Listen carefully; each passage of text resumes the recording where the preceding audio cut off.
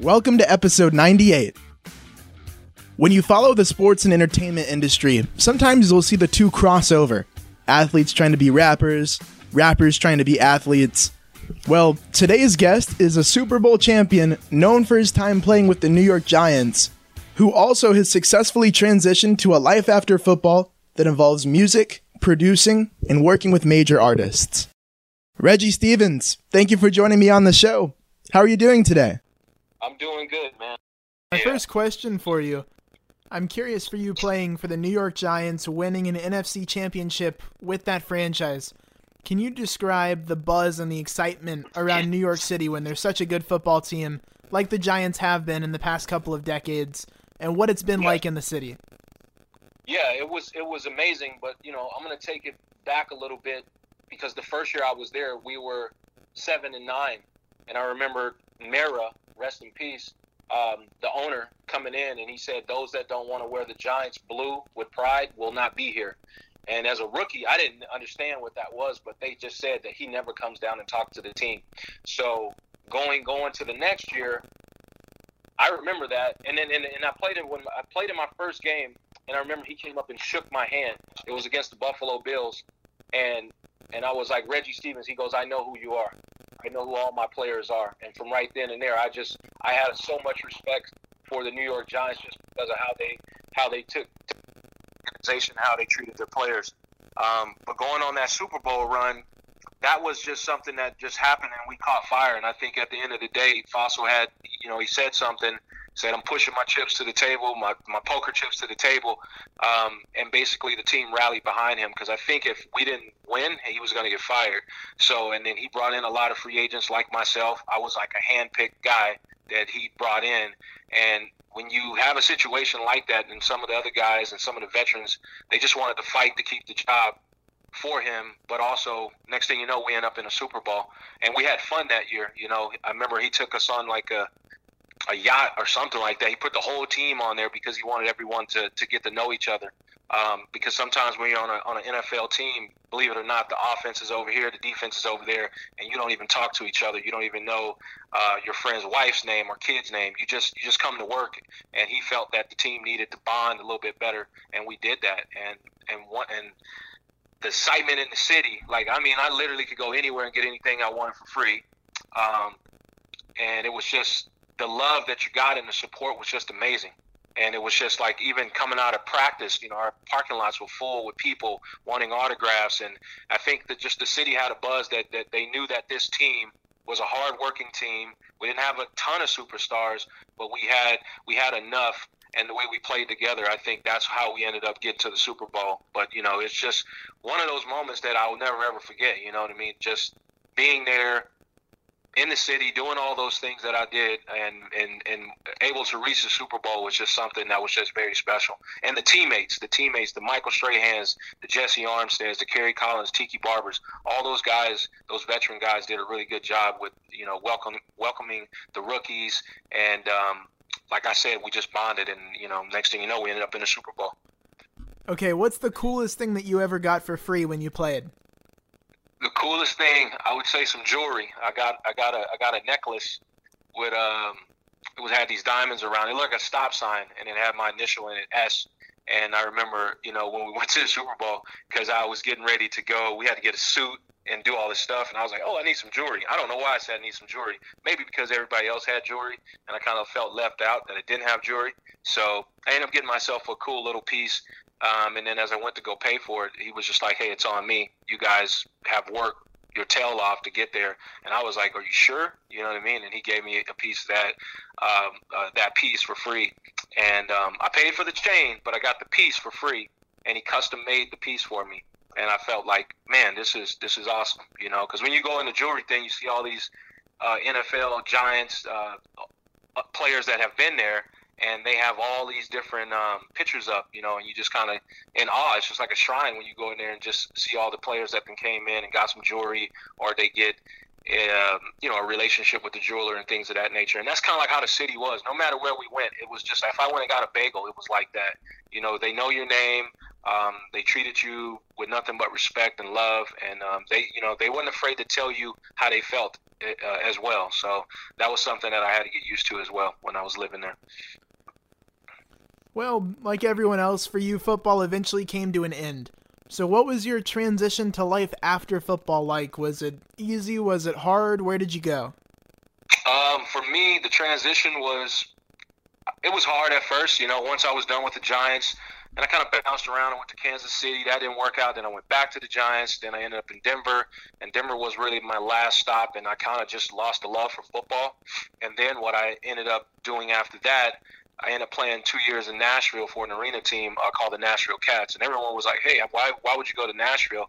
And the reason I went there was because Tim McGraw was the minority owner of the team at the time. And then, I know we've been talking about football on this interview, but, I'm also a music person. So I had that in my background. And that was kind of like what I wanted to be my transition when I was done with football, was to get into entertainment. So I ended up signing with Nashville, and I ended up meeting Tim McGraw. And then Tim McGraw turned me on to the Warren Brothers, which the Warren Brothers, they are the writers for Tim McGraw and Faith Hill. And then the Warren Brothers turned me on to David Huff, which is a guy that I work with now currently producing music. And as I played the 2 years there, played football, and then when it was done, David Huff offered me a recording contract and a producing contract, and then I ended up moving to Santa Monica, and that's what was my transition. Once I was done with football, I got into music. And that went really well for me for a long time. And then now I'm back doing it. And I started a foundation, the Reggie Stephens Foundation, which is sports, art, and education. And I have like 60 kids in my foundation, AAU basketball. I do football. I do free training.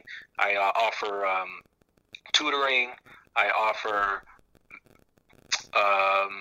support, as far as like if a kid needs to get into college and things of that nature. So I've been basically the rock in my community, in Santa Cruz community, and just trying to help everyone seek, believe, achieve. That's kind of like, my saying for my nonprofit. So that's kind of like, my story is what I brought back to, the town that I kind of grew up in Santa Cruz. And so that was my transition, and that's basically what I'm currently doing now. With your music career, what do you think drew you to the music industry after football? Basically, as a kid, growing up, I was always into music. It was just one of those things that was a great outlet for me. Either I was going to do sports or I was going to do something within the entertainment business. So basically, I've always been told that, hey, too short, too slow. You went to Rutgers, this, that, and, you're never going to make it in the NFL. So when people tell me stuff like that, it kind of drives me. I've always had a chip on my shoulder.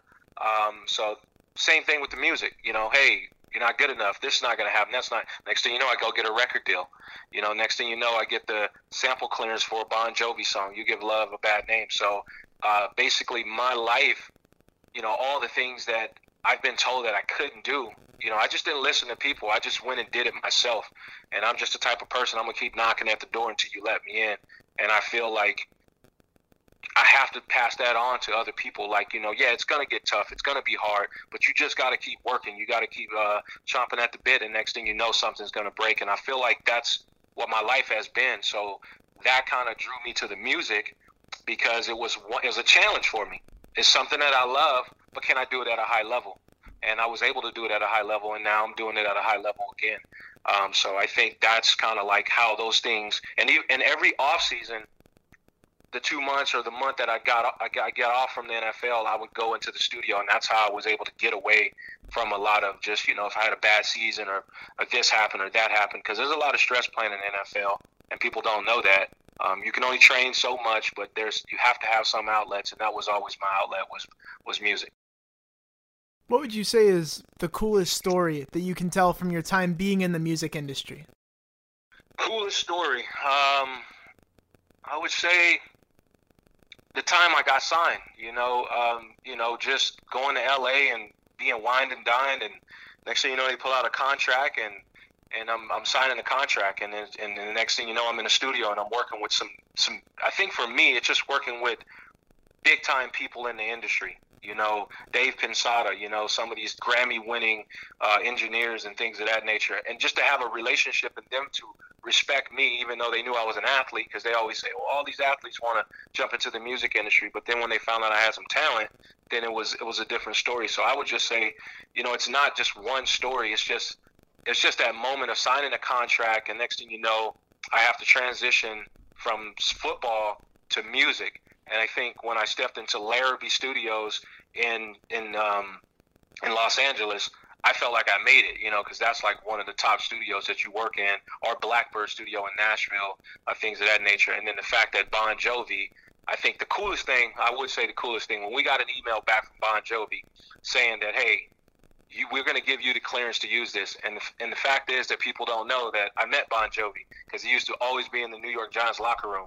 And, I don't know if he knew who I was, but I would always say what's up to him and things of that nature. But come to find out, the producer that I worked with, his brother Dan Huff, played guitar for Bon Jovi. So it's just like this full circle thing that came around. And I remember when we got the clearance, everyone just, wanted to know, like, how are you able to do that? And it's relationships. So I would say that was probably the coolest thing that ever happened. Just to see that unfold in front of me was like, wow, like this is one of the biggest people ever to entertain.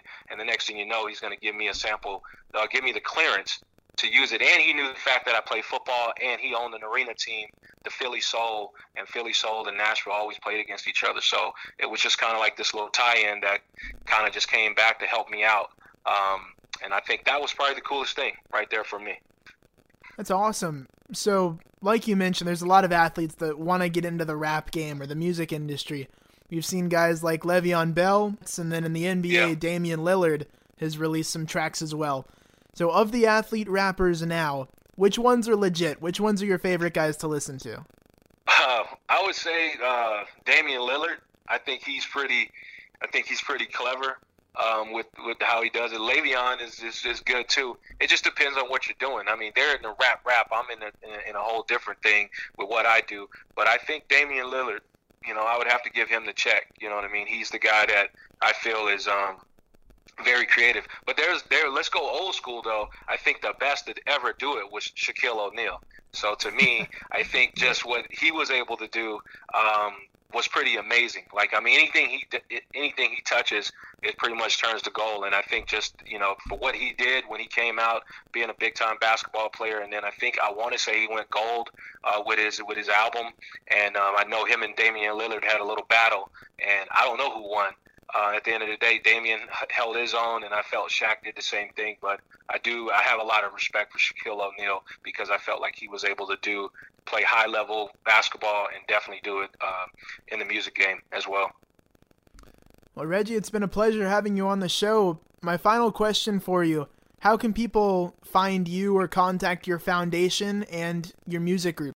As far as the foundation, it's Reggie Stephens Foundation. That's ReggieStephens and Foundation. Or you can go to my website and it'll take you everywhere, which is reggiestephens.org, ReggieStephens.org. As far as the music, it's Cruisematic, and all you do is pull up Cruisematic, CRUZMATIK,